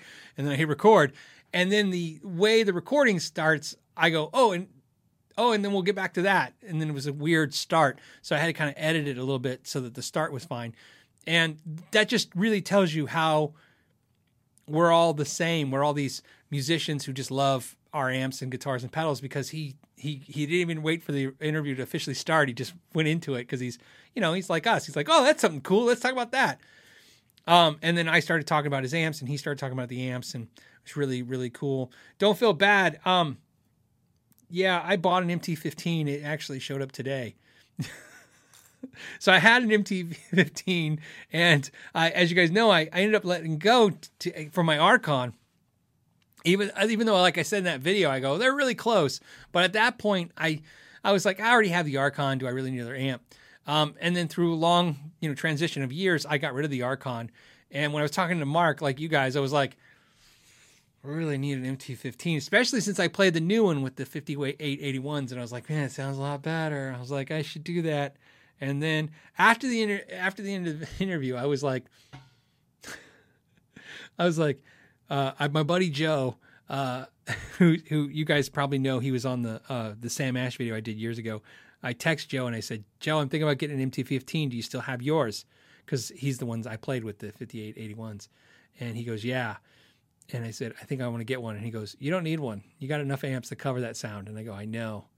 And then I swear this is true. 10 minutes later, he gets a text and it goes, yeah, I just bought it. So you know what? I'm just telling you guys that if you guys end up buying one, just don't feel bad. I did it too. And so you actually, even to give you, just so you know how bad our sickness is, I actually sent an email to Gene at PRS and I said, hey, because she didn't know I interviewed Tremonti. Tremonti's manager is the one who hooked it up. That had nothing to do with PRS. And so, or any, manufacturers. I emailed her and I sent her a link to the interview and I said, I did a video with Tremonti. I said, hey, if you have any MT-15s, I'd like one. That was on Friday. She said, okay, when I get back to the office on Monday, I'll let you know. And on Monday morning, I sent her a text or an email and I said, hi, Gene, thanks. I go, don't worry. I bought one on the weekend. So it's funny how you have a shame, right? I have like a shame tone. Like, I can't believe I bought it, but there's worse things to do. There's worse things to do with your money and your time, I think. Okay. So, Grumpy Mike, what I'm telling you is if you do, you're in good company. There you go. MT100. Everybody kept asking, when does it come out? I got the vibe it's supposed to come out early next year. That's the vibe I got. Obviously, I can tell you this very clearly because, like I said, that interview was not orchestrated or connected in any way through PRS. When I sent them a link to the video, of course, to Gene and stuff, she responded with, she's like, oh, that was really fun. I enjoyed your video. And then she basically said, oh, I'm sure the guys at PRS are not going to be super excited that he started talking about all this stuff. Because I'm sure it's like, hey, we're not ready with this yet. But from the overall conversation with Mark, I got the vibe it was happening sooner than later is what I got. So we'll see. There you go. Okay. So let me get back to work. Smiley Cats Jazz says, are you able to talk about the KYG Kiesel thin line, timeline, not the thin line. I could use a Strat with a nice heel to put a drop C, but I need to recover from the holidays. Okay. So what happens to me now, and I'm not upset by any means. You guys are awesome. I release information to the patrons first, of course, like all these channels. We all do the same thing. Patrons support the channel with financially that way. Like I said, you guys all support the channel by watching. I appreciate that just as much. It all has a very important weight to the overall performance of what you do here, right? But of course, I send them and discuss with them certain things that are just not ready to be for mass consumption yet. And like we did the Zither limited stands, I talked about we're going to be doing a limited run of pedals, a limited run of guitars, a limited run of amps. There's going to be a bunch of KYG limited runs, and all of them in the same vein of concept, which is they're not signature products. They're not my guitar. They're not my pedal. There are things that you could normally buy packaged uniquely without an upcharge or in some cases a discount. The concept is kind of like a group buy, like, hey, if you ever wanted one like this, I'll make sure that, or not make sure, I can make it happen. So, at this point, it's probably still too soon. That's why I don't want to talk about it too much. Koznik is saying Kiesel Delos. Yes. So if you guys know, obviously, we've talked about my Fender Custom Shop Strat for many years, and the fact that it's a crazy expensive guitar if you want one now. I've had viewers over the years tell me like, hey, I went and talked to my Fender Custom Shop dealer and they want $7,000 for your Custom Shop Strat. I think that's what it costs now, because you have to have one master built if you want the specs and exactly like mine. Mine is not a master built Custom Shop Strat. Mine was a team built. But as I point out many times, when we had that built, I had the store, we were a Custom Shop dealer, and we had them build a bunch of these in different colors, spec'd out exactly like we wanted. And so Fender gave us this deal, and I think that Street at that time we could sell those for like $2,500. Those days are long gone, of course. And so, long story short, I've talked to many companies over the years about something I think is simple: is, hey, have you ever thought about adding the? I have this copper Strat. It's spec'd out this way. Can we duplicate that? Not as a signature guitar, but as a, if you guys want that. And I'll tell you a funny story that's funny about that guitar is it's called the Copper Strat. It's not copper. That's the funny story That's it. That's the end of. That's it. Next question. No, I'm just kidding. No, it's called the Copper Strat. The color is not copper. When Fender made that guitar, the prototype of the Copper Strat for the things, they sent me a sample, and I thought it was pink, and I go, that's horrible, and they go, that's copper, and I go, that's not copper. I live in the copper state. Like Arizona's the copper state. That's why I wanted it, right? The copper star and the Arizona flag, copper. I said, like the copper star. And they said, well, that's brown. I said, well, no, that's copper. This is, again, everybody's going to have different opinions about this. The importance is we had to make it a different color to make it the color it is. So why that's funny is that when I talked to Kiesel, they understood what I was saying, and they got the color right. So what's going on with the Kiesel guitars is there's no signature guitar. This is important to mention. We are going to do a limited run of them, but it's not limited like the stands. You can buy this Delos whenever it's ready, right? We still have to get to we're getting towards the end of this where it'll be ready. What it is if you want a Delos Strat, we'll have an option package that you can get that's just like mine. You can just do whatever you want with it. You can go, okay, I want that color, but I don't want his configuration of pickups and stuff. I don't want this neck. I want this thing. I want that. You can just do whatever you want, just like any Kiesel. You just order it any way you want. All I did is said, hey, will you duplicate this guitar for me in feature set? I really like my Delos. Can you make these options available? So they'll add those options. What I don't know is if the options will be a new thing that they'll have from now on, or if they'll just offer those options for a limited time to anyone who wants them. And what we're discussing, which has not been 100% confirmed, which is why he's mentioning, is I said I was trying to get them to confirm with me making like 10 of them at a better price point. In other words, not having upcharges and stuff like that if you want to change things. So that's what we're working on. So that's what it is. But that's the great thing is we're going to be doing this over and over again. And now I can talk about it because it is in motion. Like they are building it. They have spec'd out the guitar. They are building it. It's probably maybe even built. I don't know. They just haven't shipped it out to me yet. Or if it's not built, it's towards the end of the cycle because it's been that time frame. So it's okay to start talking about stuff like that. So that's it. Again, it's mostly for fun. You know what I mean? This whole thing to make some fun stuff. But mostly for me, it was every time, like I just did a video the other day that you guys haven't seen yet, but I'm playing my Copper Strat. Every time I play the Copper Strat, just like a lot of stuff, just like all the YouTubers, just like when Pete Thorne plays a guitar and all of a sudden I want that guitar, just like all of you guys, or Mark Tremonti talks about his amp and we all want his amp. Not all of us, but you understand. That guitar always gets me a little nervous because, like I said, you can't get it. Not that Strat, not in those specifications. You can get all kinds of versions from Fender, but not that version. Eddie says, Phil, I bought a quilter because of you. Love it. Thanks. Yeah, see, it's great. Like I said, I like the fact that we're all. It's really, to be honest with you, it's like every week a bunch of addicts are all hanging out talking with no supervision. That's what really, what's the Know Your Gear show? It's this show where a bunch of addicts all have no supervision and talk to each other and think that's a great idea.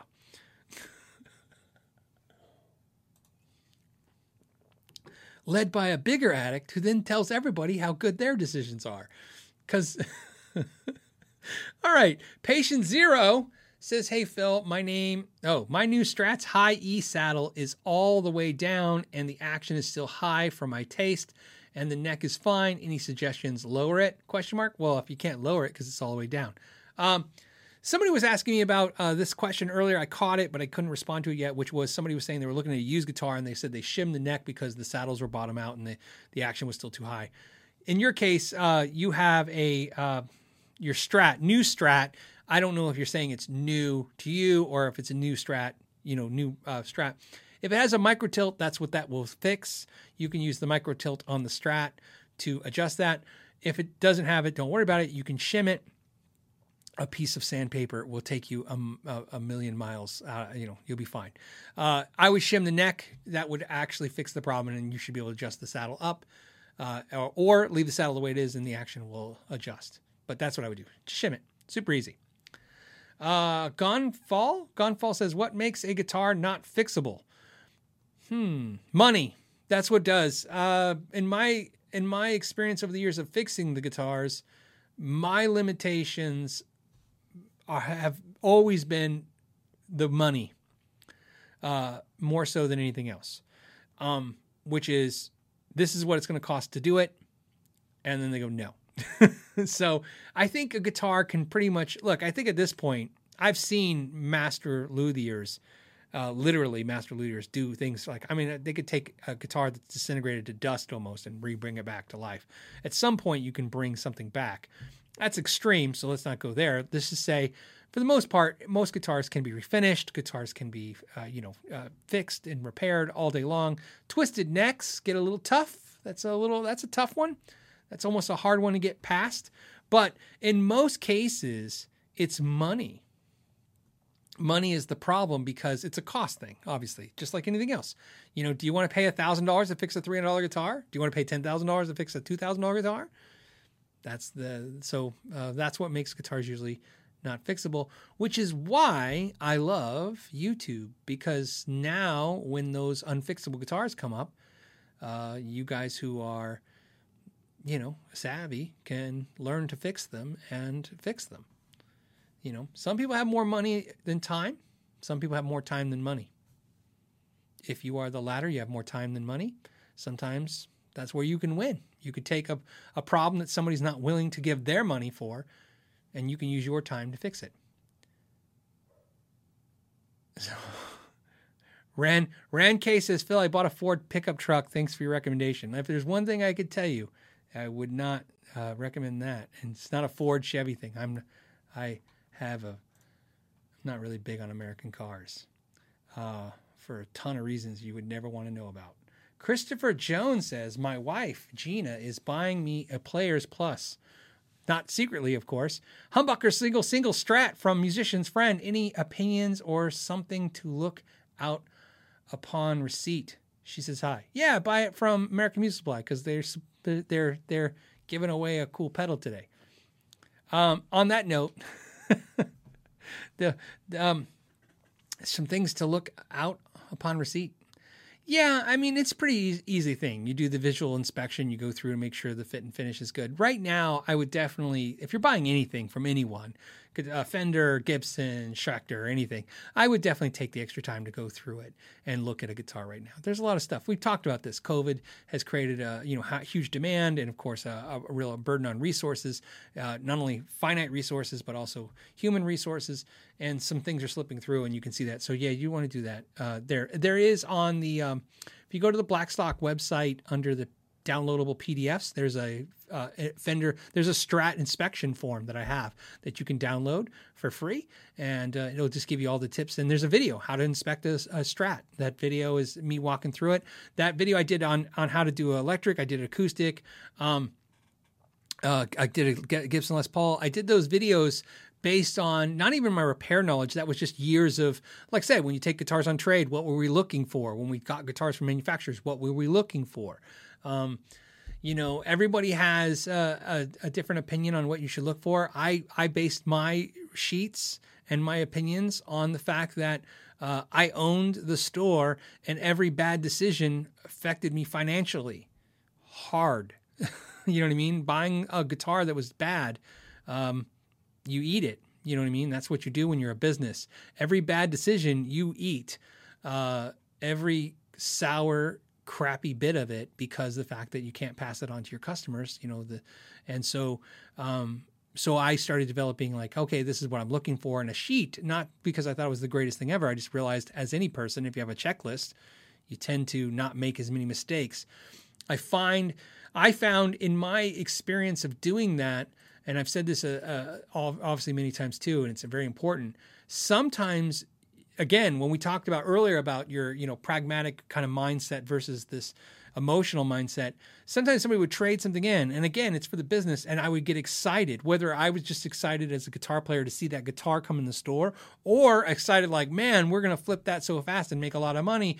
And in that emotional state, you stop paying attention to the important things. So I was like, how do I keep myself in this practical mindset when I'm emotional. And so, and that's why I made those sheets. So I would definitely do that and see if that helps. Like I said, that's why I did those videos too. Hopefully it helps you a little bit. It helped me. So I just figured it might have a shot. Seth says, Phil, thanks for doing the show. It's great to way to unwind after work week. I love the content in the community. Man, I love I love that you love the content and I love the community and I appreciate that. It's like I said, this show morphed over time. It was this thing I was doing, and to me it was like, okay, they're asking questions. Let's just talk every week. And now it's like I said, it's nice. It's nice to end the week, with hanging out with guitar people. So I'm glad you guys like it. I like it too. Mike says, hey, Phil, any way to darken the sound of my parts cat? Oh, we already did, Mike's. We did it out of order. Jeff says, looking for presents to add to my wish list. What? I have lots of guitar tools, screwdriver, Allen wrenches, etc., but nothing for socket parts, pots, tuning keys, etc. You use anything specific, guitar-specific set? Sure. Well, I use the socket set from Stu Mac, the socket drivers. I have a regular socket set as well. It's a Husky set. I think that's Home Depot's brand that I've had forever. That works. I have nothing really special. I use the socket drivers from Stu Mac for no particular reason than it's just easy to grab. You tend to find that you need two sizes, one for the output jack and one for the tuning keys, and that's pretty much the two sockets you're going to be doing all the time, besides maybe the ones on the actual potentiometers, which is usually the same one as the output jack. Is that right? I think that's right. So even though they have three, that's what makes me laugh. I have three of the socket drivers from Stu Mac. I only use two. If you ever look at my videos, you'll see them behind me. You can see if you look real close, I wrote in Sharpie on them, which one says output, one says tuning key. So that's it. It's just dumbed down process for ease and stuff. But other than that, no. I mean, like I said, you don't need a whole lot of tools. If you're just doing setups and stuff, it's really not a lot of tools that you need. Some basic tools, and then just get familiar with them in every way. That will help you more than anything else. A Shinnery Kid says, I got to use Victory Sheriff 22. Absolutely love it. This is the Marshall I have had in my head forever. Yeah, like I said, I always say this and I kind of feel bad, but I feel like everybody does Marshall better than Marshall now when it comes to volume. Sorry. When it comes to making volume that we can tolerate. I did a review of the Sheriff 22. It was one of those good amps I liked from the Marshall Tone guys. The Tone box, I should say, of Marshall. I don't know why I'm saying it this way. And like I said, I own a Marshall. I own two. I got rid of all my Marshall 20-watt heads. I got rid of all of them. To me, I use the Pedal Pal 800 and the Pedal Pal Plexi, and I run that through and everything, and I love those. But I still have my Marshall JMP 2061, which is a 20-watt style Plexi, and I still have a Marshall 50-watt Plexi that I absolutely don't use. In fact, right now it's sitting behind another amp. Why? I don't know. I bought it and I have it, and then I don't use it. It's just too freaking loud, and I spend all my time kind of making sure it's, we're using a black box in the back or an attenuator. So yeah, it's funny. I wish Marshall would really kind of dive into the lunchbox craze. I think Marshall would kill. I think all these guys would die in a second. I've told every company I've ever talked to about this that does a Marshall, whether it's Dave Friedman or it's the Victory Sheriff or I don't know, anybody Marshall in the box. I tell them all the same thing. They're one amp away from going out of business. In other words, all Marshall's got to do is make the amp that we all want, which is essentially a Marshall that we can tame the volume down and get the Marshall toned without cranking it. And although I reviewed the Silver Jubilee, the 20-watt, and the 800 20-watt. I never reviewed the Plexi style 20-watt, but same issue, if not worse than the other two, which sounds great. Quality's great. I liked everything about it, except for the fact that, like I said, you still had to use an attenuator to get them to, excuse me, you had to use an attenuator to get them to sound good at lower volumes. And then that defeated the whole purpose of why have a smaller amp. what you need to get those amps to sound good, that's not what we want. We want to just plug them in and play. So that's just my thought. But there's, I don't know. I don't give up hope yet. Marshall will eventually make the amp we want. I have a feeling. Or they won't. I don't know. Maybe they'll just sell Bluetooth speakers and headphones. I was just thinking of Marshall this week. I was watching Adam Carolla's podcast on YouTube. He has like my podcast. He puts it out and then he has a video of it. And he's sponsored by Marshall, and it's the headphones and the Bluetooth speakers. And he was talking about it. And I was watching. Anne Heche was on the show. If you don't know who Anne Heche is, well, probably makes sense because it's a bunch of guitar players. Anyways, what was funny was watching Adam Carolla, Anne Heche, and a bunch of other people, and he goes, today's sponsor is Marshall. They make fantastic Bluetooth speakers and headphones. And then all of them are like, yeah, they make guitar amps. I mean, of course they would make great headphones and Bluetooth speakers. And they're like, yeah. And it was a bunch of people who are a bunch of non-guitar players talking. And I was exactly what Marshall's hoping for, which is like, yeah, I mean, if rock stars trust Marshalls on stage, why wouldn't we trust them to make Bluetooth speakers? I almost threw up in my mouth a little bit when I was watching it. I was like, yeah, this is it. This is them. Marshall. So they sell Bluetooth speakers to Anne Heche. And that's the end of it for me. So, oh well. Yeah. Well, here, Brian says, I want a 15 to 10 watt JCM 800. Well, they made the 20 watt that switches down to 5 watts. Here's the real sad thing for Marshall. They made the perfect amps. Okay. Somebody says, Ellen DeGeneres' ex-wife. Yes, that Anne Heche. Remember when they made the Marshall 1 watt series, the real ones, the anniversaries that were, at that time, I think they were like $700 a pop. And they made the JCM 2000. They made the 800. They made the Plexi. They made the JTM 45. So JMP, JTM. What am I missing? Oh, and the what's the new one? Why can't I think of it? JVM, right? And they were killer. They were amazing. Everybody loved them. That's why they're all $1,000 used now, minimum. Crazy. And the only complaint everyone had, only one, was that was a lot of money for 1 watt, right? It was like, $800 for a 1 watt amp back then. This is 5 years ago, right? That was a lot of money for 1 watt. They were made in the UK. They were great. Ultimately, all they had to do was bump that form factor up to 5 watts, maybe 10, put out all 5 again. I don't even care if they don't make them in UK. That would have done it. But instead, they didn't do anything with that series. It just died off.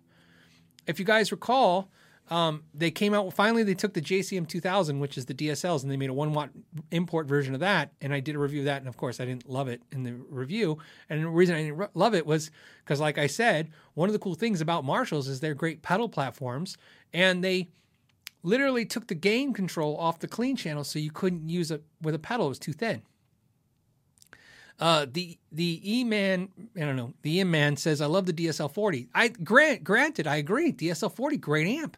It's a fantastic amp. The DSL series as a whole, for the price point, is fantastic. And they need to be able to do the DSL. The difference between the DSL-20 head and the DSL-40 is, and these $1,300 studio amps that they made, you can play the DSLs at a lower volume. I get it.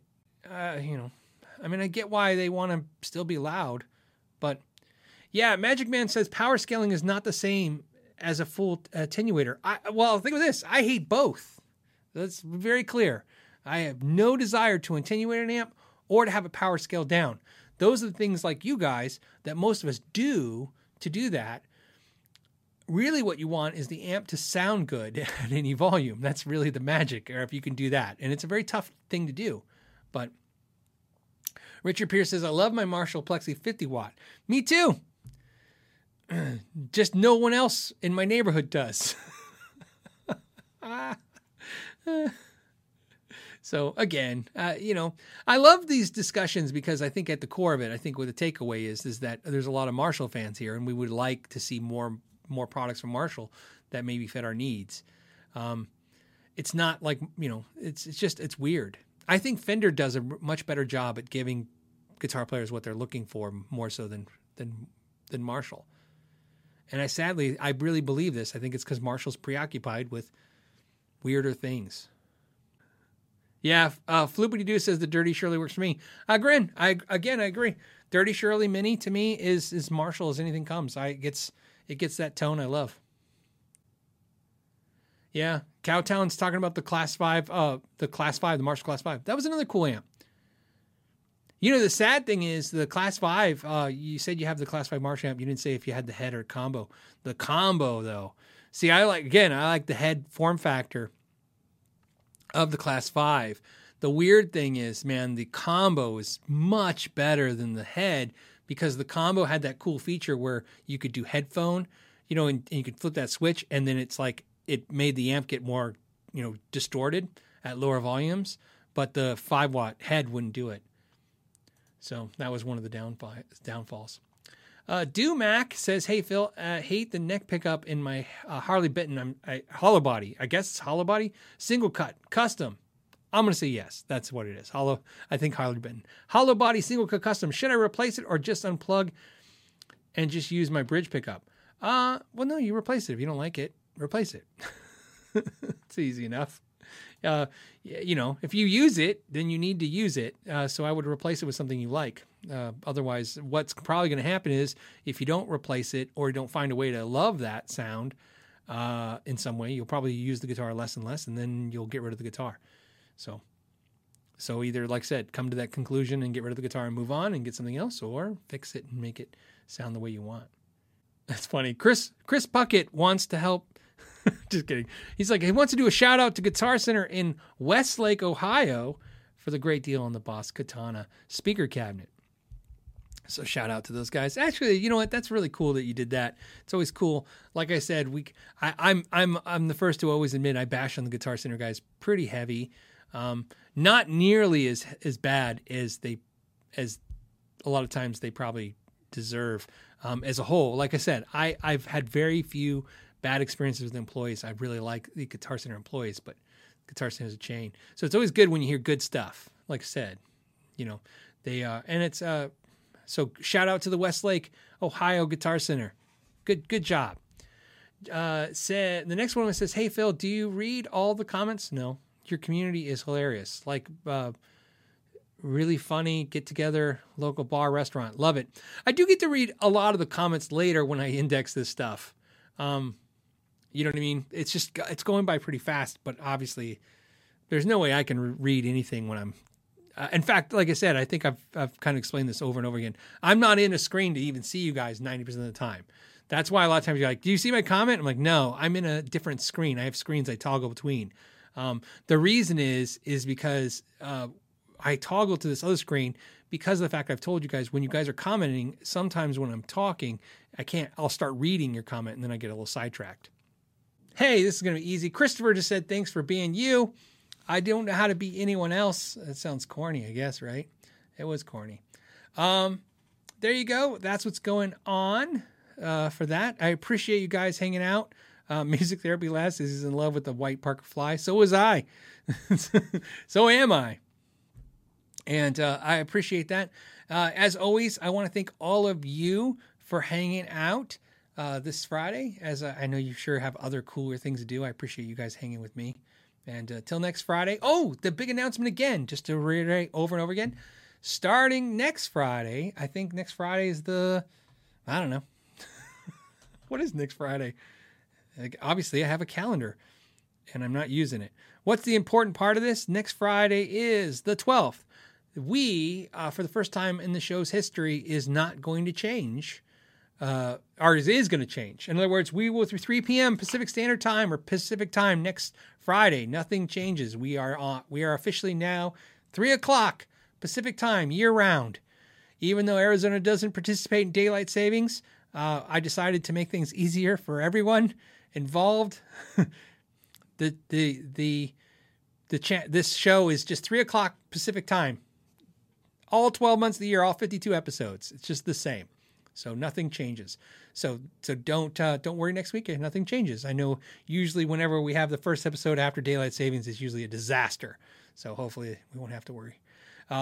Joe says, like before you leave. I'd appreciate that if you like the button, because I don't know. It makes me feel good. I appreciate that. All right, guys, on that note, I'm going to let you go. Till next Friday, thank you so much for your time. Till next week, know your gear. Hey, everyone, you may not know this, but the Know Your Gear podcast is 100% sponsored by patrons. No companies have ever been involved with this podcast. 235 episodes, all sponsored by you guys. And I want to say thank you. And if you want to sponsor, you just go to the Phil McKnight Patreon page.